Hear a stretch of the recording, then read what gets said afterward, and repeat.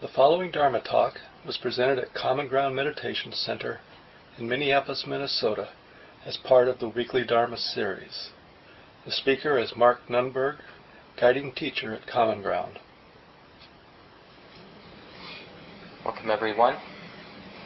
So I'm continuing a series of talks on integrating practice in daily life. And I've been talking recently about the 5 precepts as one way to help us use our daily life or ordinary experience in the world as a place of cultivating both calm and wisdom or insight. So in the path that the Buddha laid out, it's generally taught as an integrated path where we're developing both insight and calm, tranquility together. And the calm and tranquility support deeper insight, and the more wisdom we have, in other words, we could say the more skill we have, then we're able to cultivate more calm in our life. We're just more skillful. We're not doing things that create a lot of guilt and remorse, and so we're just more relaxed, feel more safe, feel like we actually belong in our life, belong in our relationships more. And so there's more calm and tranquility, which allows for deeper insight, which allows for greater skillfulness. And you can see how it builds together.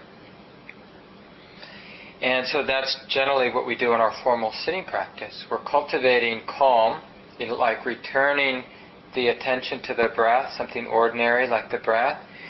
Every time we do that, that means the mind isn't worrying, it isn't planning, it isn't remembering something or comparing ourselves to somebody else, all of which is agitating. So when we bring the attention back, when we train the mind to keep coming back to the body, coming back to the breath, we're calming it. Being mindful of ordinary experience is peaceful. You can just see, watch people who knit, or, people who like gardening, who are really into the activity of gardening. If it isn't a chore for them, if it's something they really like doing, just sort of getting involved in that ordinary activity of digging or whatever you do when you garden is calming, it's peaceful. There's an interesting article, this is sort of an aside, there's an interesting article in the New York Times, I think today, I don't know, maybe some of you saw it, about tinnitus, that what is thought to be a disease of people who hear the background sound like a buzz or a vibration. And what's interesting, this is a technique that's taught in mindfulness circles, like to pay attention to that background hum or the background buzz. But for some people, it's like a serious affliction. They hate it. And the sort of reacting to the sound creates a real problem for these people. It's a real cause for stress. Other people, like me and a lot of other people who use that background sound as a mindfulness object, when I hear it, it's sort of like, I can relax, my heart opens, because I've been practicing with it for a while. And what they found in the research, and you can see this in the article, is that it's not so much the ringing of the sound that's the problem. It's what people's minds do to that sound, how they relate to the sound, that's the problem. So if you think it's bad having that ringing, and then you notice it, just like you're going to kind of freak out. It's the same thing like if you strain your back, and then you freak out about your back being strained, you start to tighten up around the injury. And then eventually what can happen, and often does happen, is the reaction to the injury becomes more of an injury than the actual injury. Or in this case, the reaction to hearing that sound becomes more of a bother than hearing the sound ever was. And in this way, this is how we can cultivate wisdom all day long. Bringing mindfulness, we start to see how our reactions to life, to the different events or experiences that we have, set things in motion, set a reactive pattern in motion that becomes a real weight in our lives, a real weight on the heart. But to notice that, we have to be somewhat calm. So I've been giving various strategies over the last 8 weeks now about how to integrate practice in daily life, like slowing down or just relaxing the heart. Makes us more sensitive.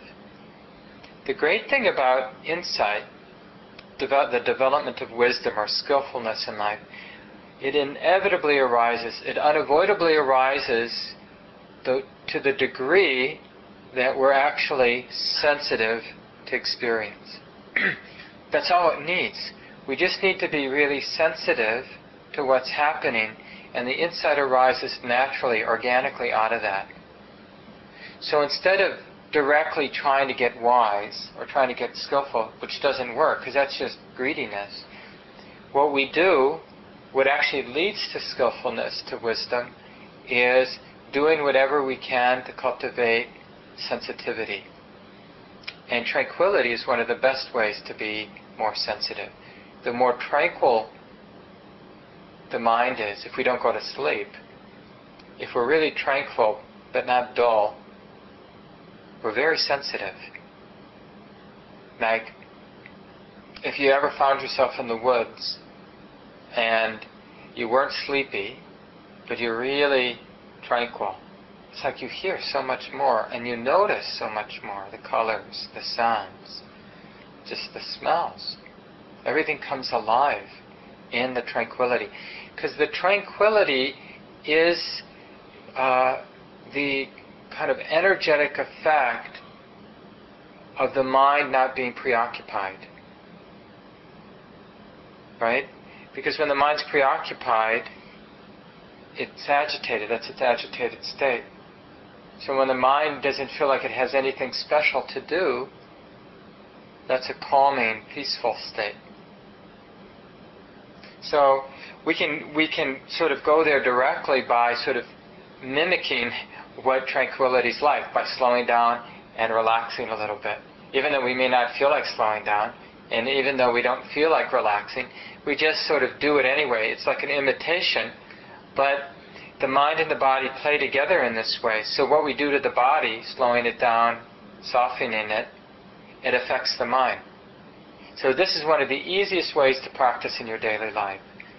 And I've mentioned this every week now for 8 weeks, so I'm just encouraging myself and all of us to just, in little corners of our life, just slow down a little bit and soften the heart a little bit and see what you notice that you wouldn't otherwise notice.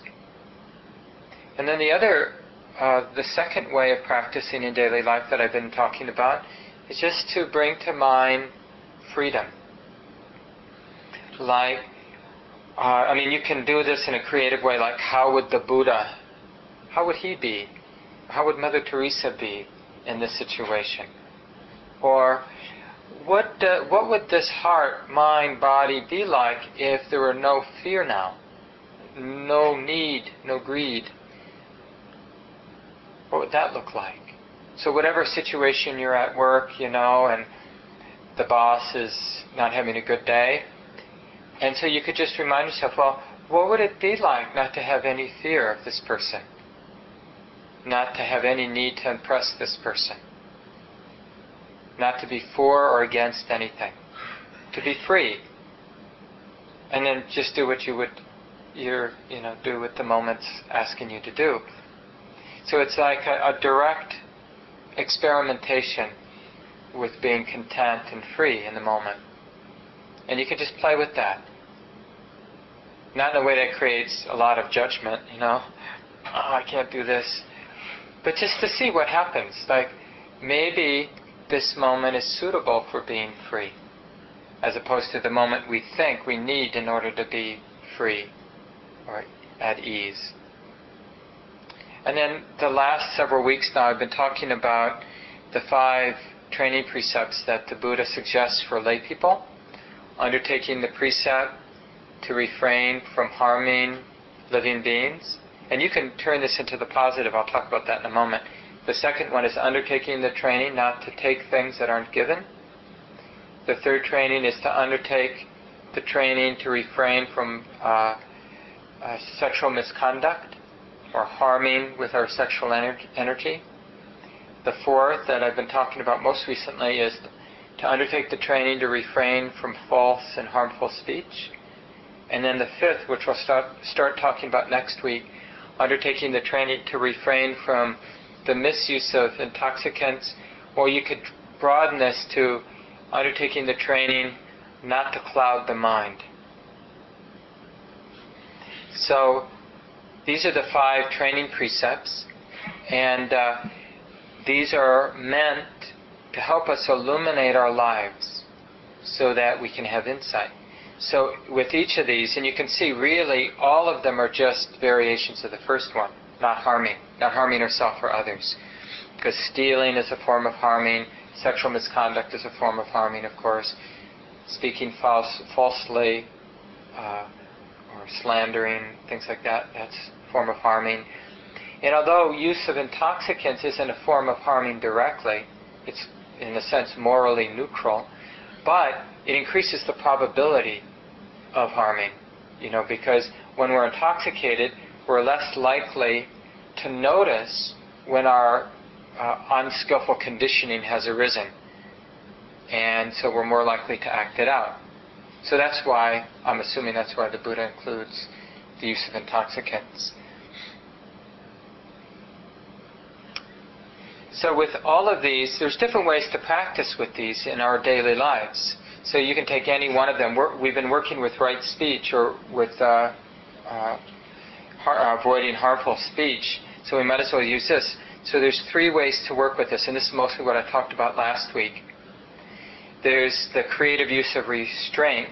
So you could creatively, on your own, not because God is telling you you should or a teacher's telling you you should, but because you feel like it might be useful for yourself, you could take on a particular vow or resolve, like, in this situation, and then you bring a particular situation to mind, I vow, I undertake the training not to gossip. So you take a particular part of your life where you happen to be around people that like to gossip, and being around them stimulates your own desire to gossip, right? Which often happens when, we tend to vibrate sympathetically. So when we're with people who are really positive, we tend to, the better habit energy gets stimulated, which is great.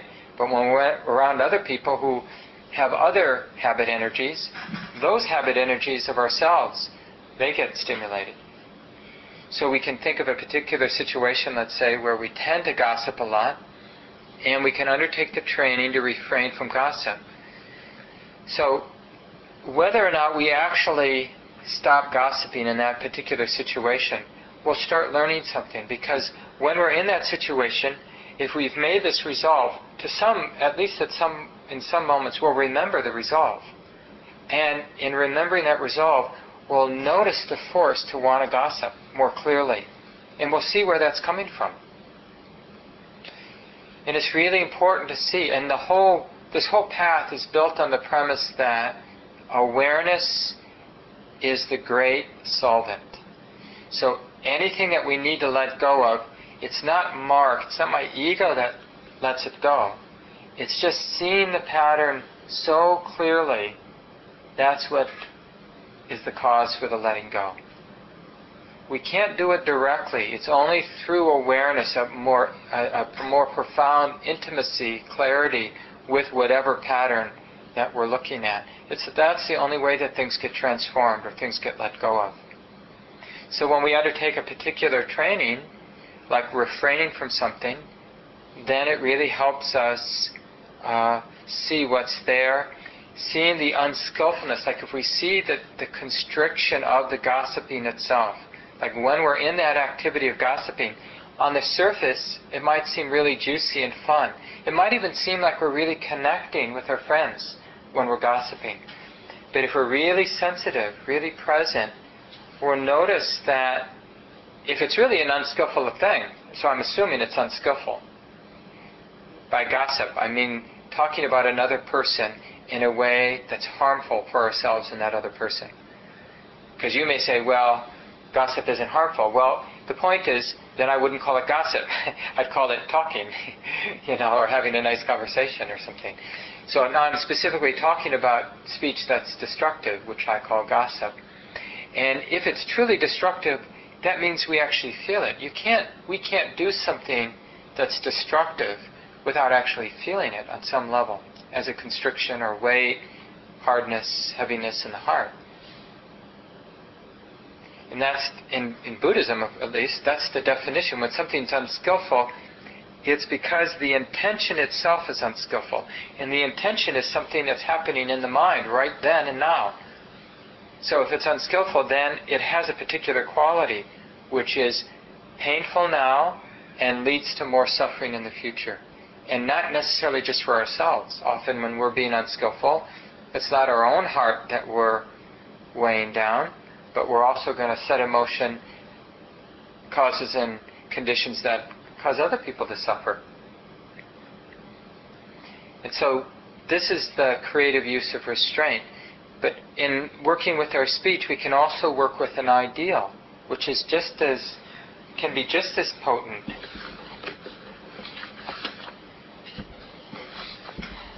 Like the Buddha talks about speech a lot in terms of what you should restrain from. Restraining from harsh speech, restraining from slander, restraining from idle speech, restraining from telling lies. So we talked a lot about that last week. But he also talks about it in the positive, like building a kind of community by speaking in a way that actually supports people. Or one quote, he says, "Therefore express reality, not non-reality. Say what is pleasant. Speak what is true. Speak only words that do not bring remorse nor hurt another. That is good speech indeed."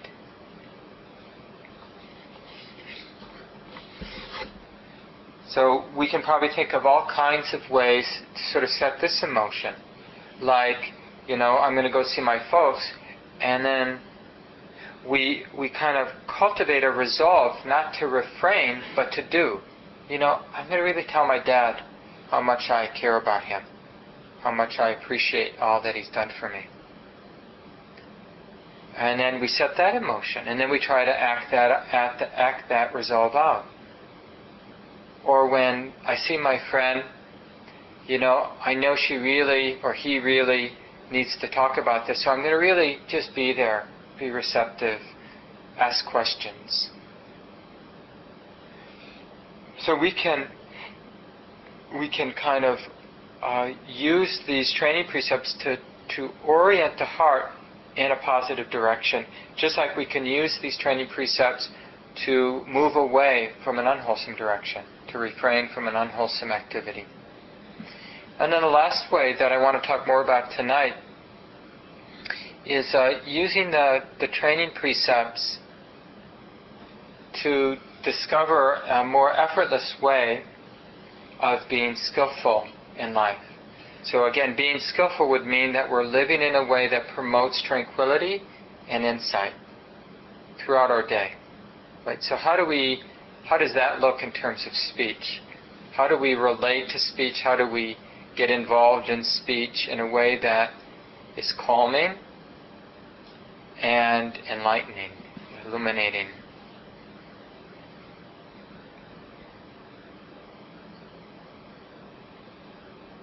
One of the things that we do on Mondays at the Buddhist Studies class, this is a 5-year program that people sign up for in 8-week sections, and we just kind of go through some of the basic teachings that the Buddha gave and try to apply them to our daily lives and our sitting practice.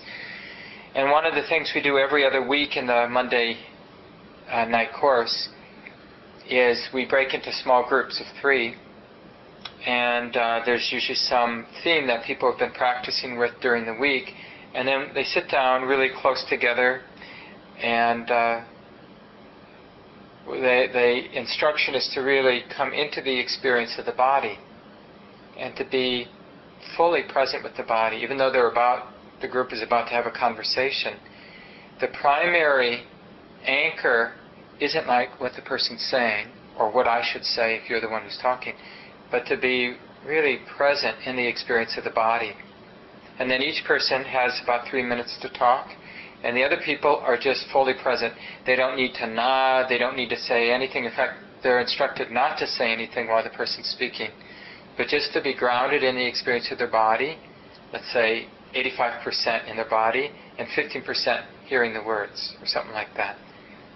But the idea is that we become, the more present we are with the body, we actually become a better listener. And it's really the same thing when we speak. If when we're talking, we stay attuned to how it is in the body, it's like an ongoing feedback loop to ourselves. Like if we're speaking in a way where we really want to get something from who's ever listening to us, like trying to convince them I'm right, well, we'll notice that in our body. If we're paying attention to our body, we'll feel that sort of leaning forward or that tightness. Or if we're not really connecting with our words, we'll notice that too in our body. I mean, this is the wonderful thing about the body and the mind mirroring each other. And it's just so much easier to be mindful, to be present, intimate with the body. And the mind, the mental half of our experience is more subtle and more elusive, not so easy to understand, to read. So one way to learn how to speak skillfully, effortlessly, and to speak, to use this activity of our life, let's include listening and speaking as sort of one activity, this interacting with words, to use it in the service of wisdom and compassion and calm and peace, is to understand this connection between speech, or what the mind is doing, and how the body is.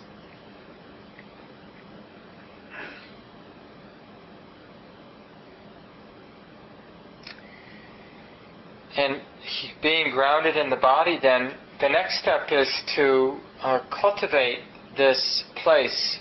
So here we are present in the body, so we're interacting with somebody, either in a big group or one-on-one, and we're present in the body. And then the next step is to cultivate a kind of equanimity where we don't have a preference for speaking, and we don't have a preference for silence, not speaking. That's the important thing. And see, it's different for different of us. Some of us are more conditioned, more in the habit to be the speaker, and others of us are in the habit of being the listener. And of course, it's different for us with different people. You know, with some people maybe we're the speaker, tend to be the speaker, the one who speaks, and other situations we're the one who listens. Of course, not entirely, but generally. So the idea, though, is to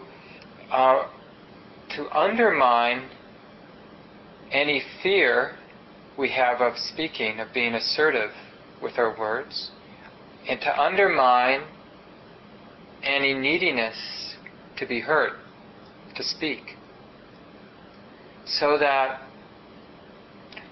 our words aren't coming out of greed or fear, and our silence also isn't coming out of greed or fear. And so this is a more direct way, where we're just, especially with practice, we can become actually quite good. Not necessarily in tense situations, difficult situations, but in ordinary situations, like at the checkout line, where it's not highly charged. You're not going to have to live with this person for the rest of your life. And you can just drop into your body. And being really intimate with your body, it's hard not to be intimate with that person who's in front of you. This is the thing, like I was saying about how the two mirror. Once we start being really intimate with something in the present moment, we're intimate with all things in the present moment. At least in this way of practicing. We're not being exclusive with our attention. So being intimate with the body doesn't imply that we have to be exclusive, that we're not intimate with other things. It's just this is like our way into intimacy is coming into the body, being vividly embodied, alive in the experience of the body. However that is, without preferences. And then it's so much easier then to just notice that we can be intimate with this human being at the checkout line. And often, if you're conditioned a certain way, and we all are to some degree, when we're intimate with another person, it can be really scary unless we fill it with space. That's okay. Just notice the fear. And instead of saying something silly or kind of ordinary, like, wow, what a long winter we're having, instead of that coming because we're afraid of the silence, we can just wait. So we feel the fear of the silence, but we don't respond to that, right? Because we're training to just let fear be fear. And because we're grounded in the intimacy of the body, we can just feel the fear in the body. And then, lo and behold, in the next moment, another impulse will arise, which is, she's just a human being. And then we can say that silly phrase then. Wow, what a long winter we're having. But like I mentioned last week, what we're really saying is, you're a human being and I'm a human being, and we're intimate right now. That's really what we say sometimes when we say, what a long winter we're having. But other times when we say, what a long winter we're having, what we're really saying is, I can't stand silence, or I can't stand being here with you without sort of covering up the intimacy. And we're the only one who's going to know. And we'll only know if we're present.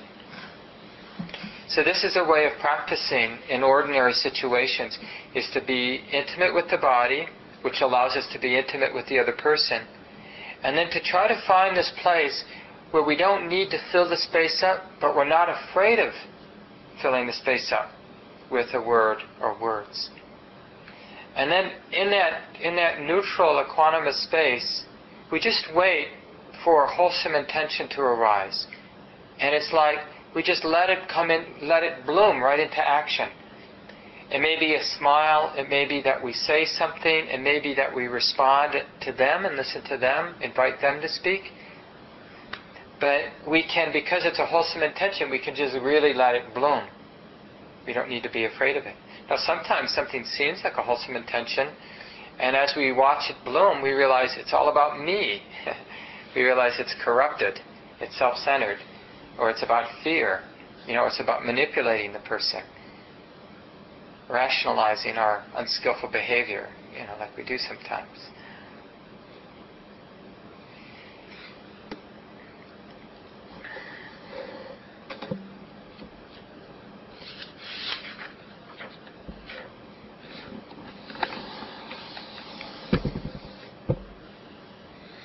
So in order to be able to do this directly, we have to train in this way. And the way we train is to actively practice in some situations going to the nth degree of receptivity or silence, not speaking. Right? And what that will show up is all of our habits of wanting to speak but coming from an unwholesome intention, like fear or like manipulation or greed.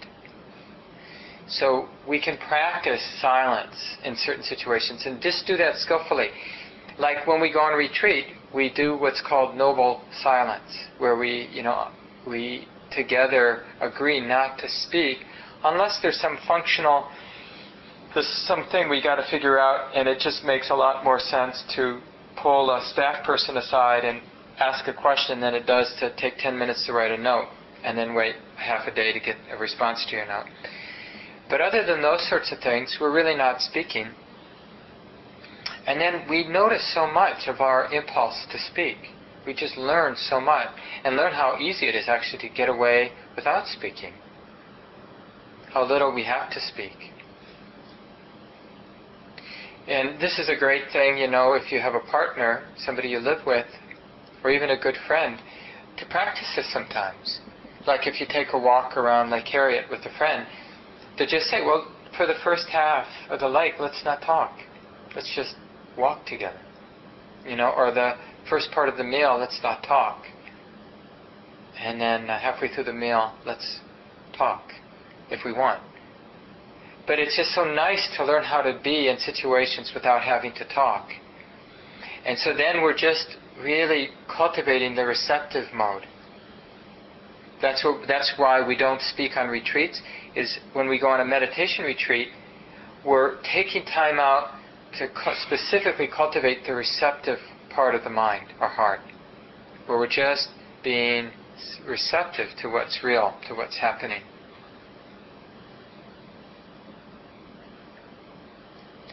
And we get to see this fear of not putting forth a self, because so much of the way we put forward a sense of self, that we remind ourselves that I'm here, is through words, through talking. And so if we put that aside and skillfully, creatively put that aside in periods of our life or periods of time, then we can see that, and in a way we call that bluff. Like, it seems like we have to, but then when we don't, we realize we survived, not having to say something, not having to be somebody. And how wonderful that is, not to have to follow that impulse. And so then, only when we practice in this way, cultivating the capacity to be receptive to the nth degree, so that we've learned how to be quiet without creating tension. Now, we can all be quiet and create tension. It's like, it's like we grit and we bear it. And then, of course, when the retreat's over, we talk like a maniac for 3 days. It's true. If you go on sometimes on your first long retreat, it's like a 9-day retreat, it's fine during the retreat. But man, nobody wants to be around you when you get back because you just want to talk. You just can't, and you may even notice that you just want to talk, but you just can't stop. Gosh, I just want to talk. I can't understand. You even talk about that.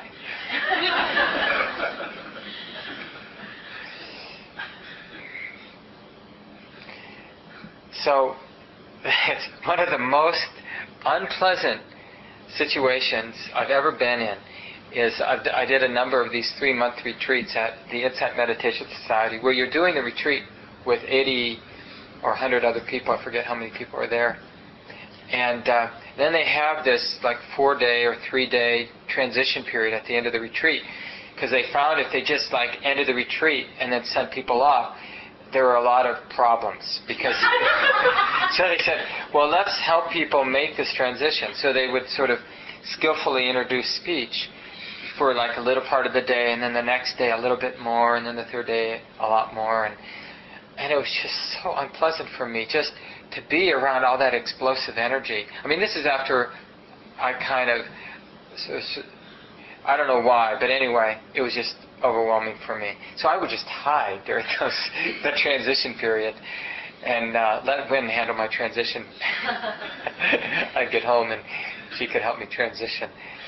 But so that's not what we're trying to do. What we're trying to do is build up a skill of being relaxed with silence, so that there's nothing left over after having been silent. Because we've learned how to be silent without, it's just we've learned how to be naturally silent or quiet, which is really great. Then, whenever we're in a situation, that's an option that otherwise we might not have had, to just be receptive to what's going on. And then we have to do the opposite too, especially if we have a certain kind of personality that tends to be reserved or tends not to speak up, that we have to consciously cultivate the skill to say what needs to be said. In other words, we have to weed out any fear of speaking up, any fear of being assertive. So we have to pick situations, And I know people who do this, where they say to themselves, okay, I'm gonna go to this social situation, and I'm gonna have at least 3 conversations before I leave, as a training, to find a way to speak, to find some intention to speak out of that. You feel safe enough, comfortable enough, it's wholesome enough to find something to say. Because actually it's possible to find something to say. I can say, that's a nice blue sweater, Or, you look new. Is this your first time here? So we can find things to say that are really coming out of a wholesome intention. But it means overcoming any fear that we might have. And then when we get good at that, then we can ask ourselves, what things need to be said? What aren't we saying to people, to friends, that we really should be saying? These people deserve to hear this from us, or in order to protect the relationship, I should really say this. Otherwise, my not saying it is undermining the relationship. Is somehow a breach in the relationship. And then we practice saying it. And it may be really messy. Just like at first, our silence will be messy because we'll be forced. But it's in forcing it that we learn how to be relaxed with the silence. And it's in sort of so these are artificial situations, but we develop skill. Like we learn how to speak in a wholesome way, from wholesome intentions. We find a way to be a social being. And basically, a lot of what we're doing is saying to the people around us that I love you, and that it's nice to see you, and that I'm okay, you're okay. We're kind of creating a metta, a loving kindness field in our speech. That's what we're doing with our smiles, our gestures, our simple words. We're basically just creating a suit that we're all comfortable living in. And if we see very clearly that intention, as opposed to an intention to manipulate or to try to get something or to push away, then this is a really great skill to have, to be able to say skillful things, wholesome things, and to be able to say difficult things. And this really has, the insight here is to know the difference between what's hurtful and what's harmful. And I'm just defining these words in a particular way to help make this point. And this is the way other teachers have used these words. So hurtful just means that what we say to another person causes pain. But it doesn't mean that it harms them, that it causes lasting harm. Because, a lot of the times we've been hurt, it set in motion something that's really been good for us. A lot of what's good for us is hurts. So sometimes, and we need to have the skill to be able to say something that can be hurtful. One of the things I often say about having worked in the schools, both elementary and junior high schools, for a number of years in the 80s and 90s, is that I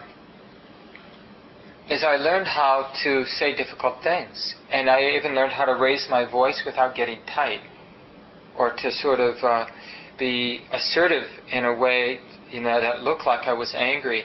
But it was like, this is the medicine that this person needed at this time. And to be willing to play that role. Just like a mother or father is willing to basically do whatever to protect their kids, we should also be willing to do whatever as long as we're coming from a wholesome place. We don't need to be afraid, even if it hurts other people. And that's a real skill. It's like we have to develop that skill. I didn't know how to do that, especially the way I'm conditioned, which is, not to want to rock the boat. It was hard for me to be assertive as a classroom teacher, and then later as a behavior specialist in an inner city public school. It was hard to be assertive. But after, failing miserably and trying to be nice, when the situation wasn't calling for being nice, you learn. You eventually learn. And we can consciously take this on. So if we want our speech to be naturally right, naturally wholesome, and to do that effortlessly, then we have to make sure that we have the full range of responsivity available to us. Otherwise, we're going to do what's easy for us, and we're going to avoid doing what's not easy for us. So we have to have the skill, we have to have the habit, or the talent of being able to be silent and receptive. So sometimes people are making humongous mistakes, and we're there, and we could say something, but it's not our responsibility or it's not our place to say something. So we have to learn how to be completely receptive and watch everything fall apart, even if it's something that we're part of. We have to let it just fall apart, because there is nothing we can say that's coming from a skillful intention. Anything we'd say at that point would be coming from hatred or aversion or fear or desire to make sure people know that it isn't our fault or something like that. So we practice receptivity. And there are other times when, as much as we don't want this to be true, we are the right person to stand up and say something. We're the only person who can say something. And it's going to really affect a lot of our relationships. So we don't want to be the person who has to say something, but we're the person who's supposed to say something now. And so it's really nice to be able to have that kind of strength and skill to be able to say what needs to be said. And not to be afraid of the consequences, but to really trust that as much as we can tell, and we don't actually know for sure, but as much as we can tell, it's a wholesome intention that we're acting out. There's so much to say about right speech or skillful speech, but I want to save some time to hear from everybody else. So maybe you have some examples in your life that you'd like to share with the group where you felt like you were able to practice silence or practice speech in a way that was really skillful, or ways where you thought you were skillful and later in hindsight saw that no, you weren't, that there was some unskillful intention masquerading as a skillful intention. Or any questions that you have about the talk? What comes to mind?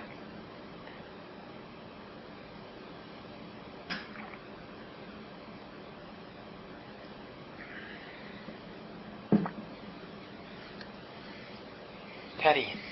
Yeah, I'm a volunteer coordinator for an organization not here, but and we answer like a hotline 24 hours a day. And so there's someone that had been volunteering there a lot longer than me and was on the committee, and we weren't able to get a hold of them when they had this hotline phone for like 4 days, and so I had to make a tough decision, and I was really intimidated by the situation about how to go about taking this person off of volunteer commitment and someone with more experience, and just my fear of that and how to say it. And I really spent a lot of time, thinking and trying to find a good way to approach it with right speech.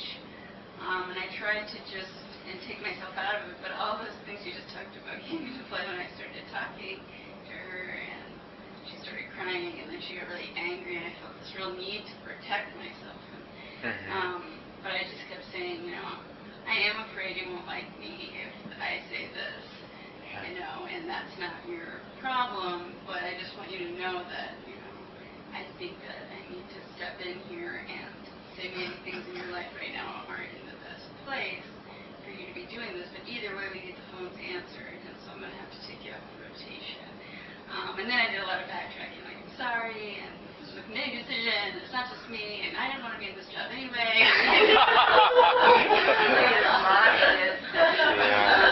And then she, by the end, was really soothing me. Well, but one of the real gifts we can give another person is to be real. To be transparent, and to be to sort of expose our needs. Like when we have needs, it's good for them to be out there so that we see them and that other people see them, because it's just easier that way. Just like it probably would have been easier if this person had been more upfront about their needs. Like their needs for someone to sub for them because their life isn't such that they can show up, that they can be consistent. So I think it can be really good to be clear about what our needs are and to be fearless about expressing them, putting them out. This is really hard for me to say this. That's true. And there's something about speaking the truth that sort of takes the charge out of a situation. So, when I worked with little kids, the way, and this is, good for adults too, but the way you teach this, and this is also a basic principle in the nonviolent communication system, which is a big program now being taught all around the country and everywhere in the world now, really, but is to understand what our needs are and to understand that other people have needs. So to learn first to recognize our own needs and then to recognize the needs that other people have. But with kids, it would, to make it easy, it's just to teach them to use I statements. I want this. I feel like this. When you do that, So we're kind of owning where we're at out loud with the person. And that can be really useful, like in that situation. And we can even do that before we talk. We can just practice that. Well, what's going on for me? What do I need here? What am I feeling? I mean, this is basic mindfulness, but we're using language now to help us understand what I'm feeling, what my needs are, what's in the way of speaking. I'm afraid if I say this, this will happen.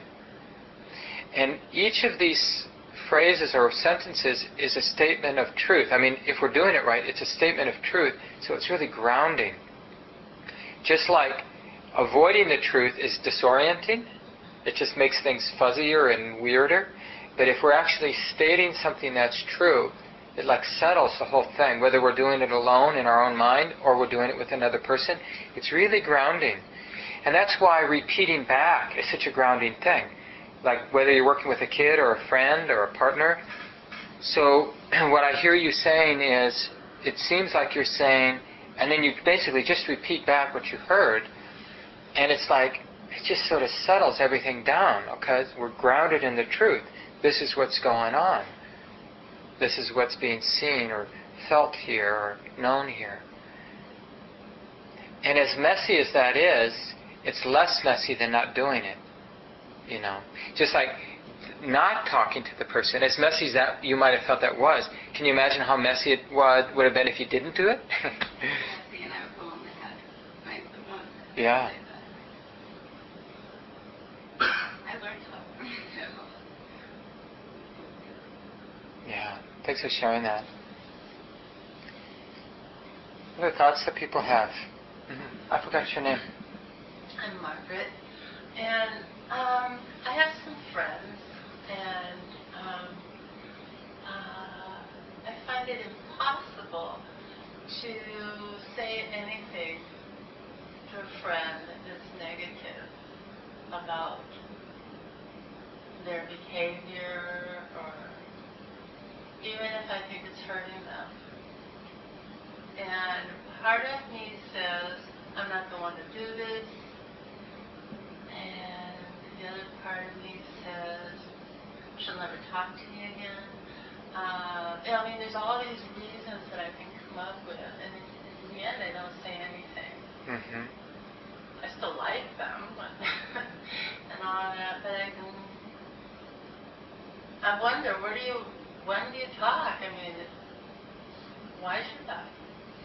Well, I'd be interested in that situation. I'd be interested in, what is the impulse to want to say something to them? Where is that coming from? What does that feel like?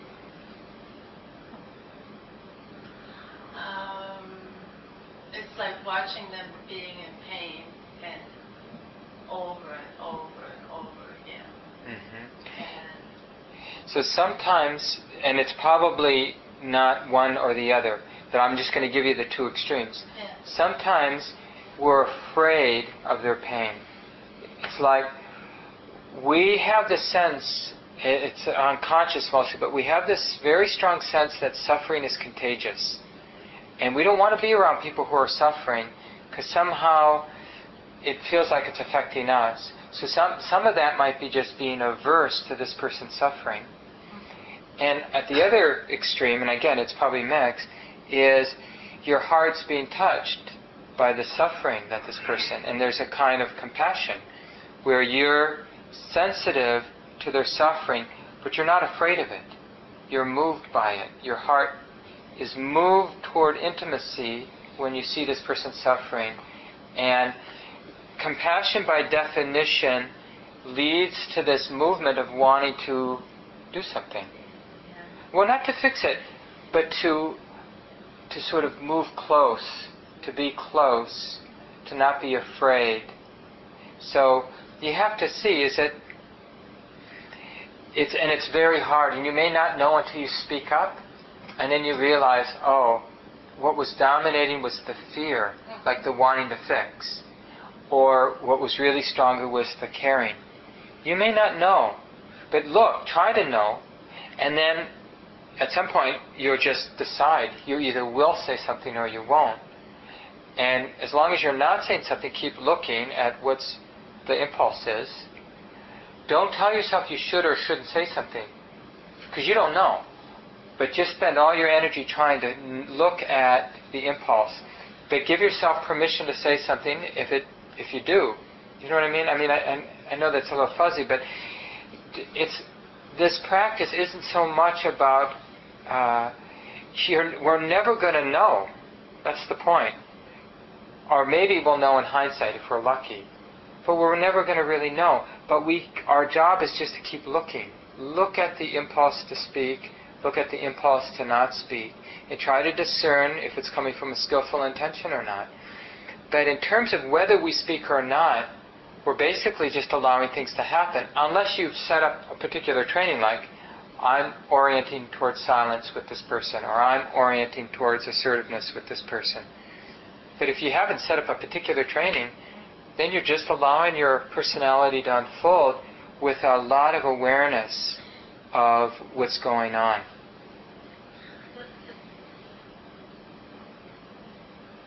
If you're trying to fix something, I don't know what I'm trying to do. Anyway, I guess the thing that at the bottom of it is a fear of saying something and not being helpful at all. That's just doing damage and not really doing anything else but damage.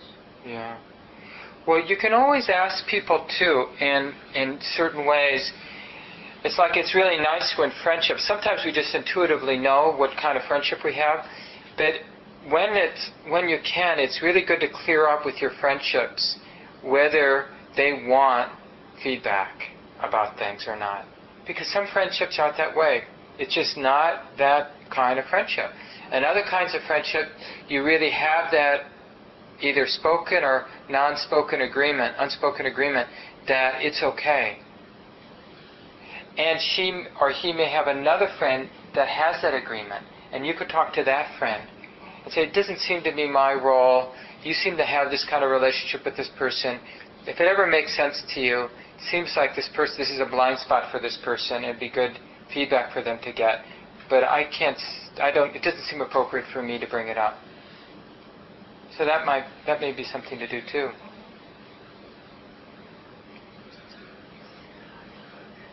I just got out of the book. Not forever.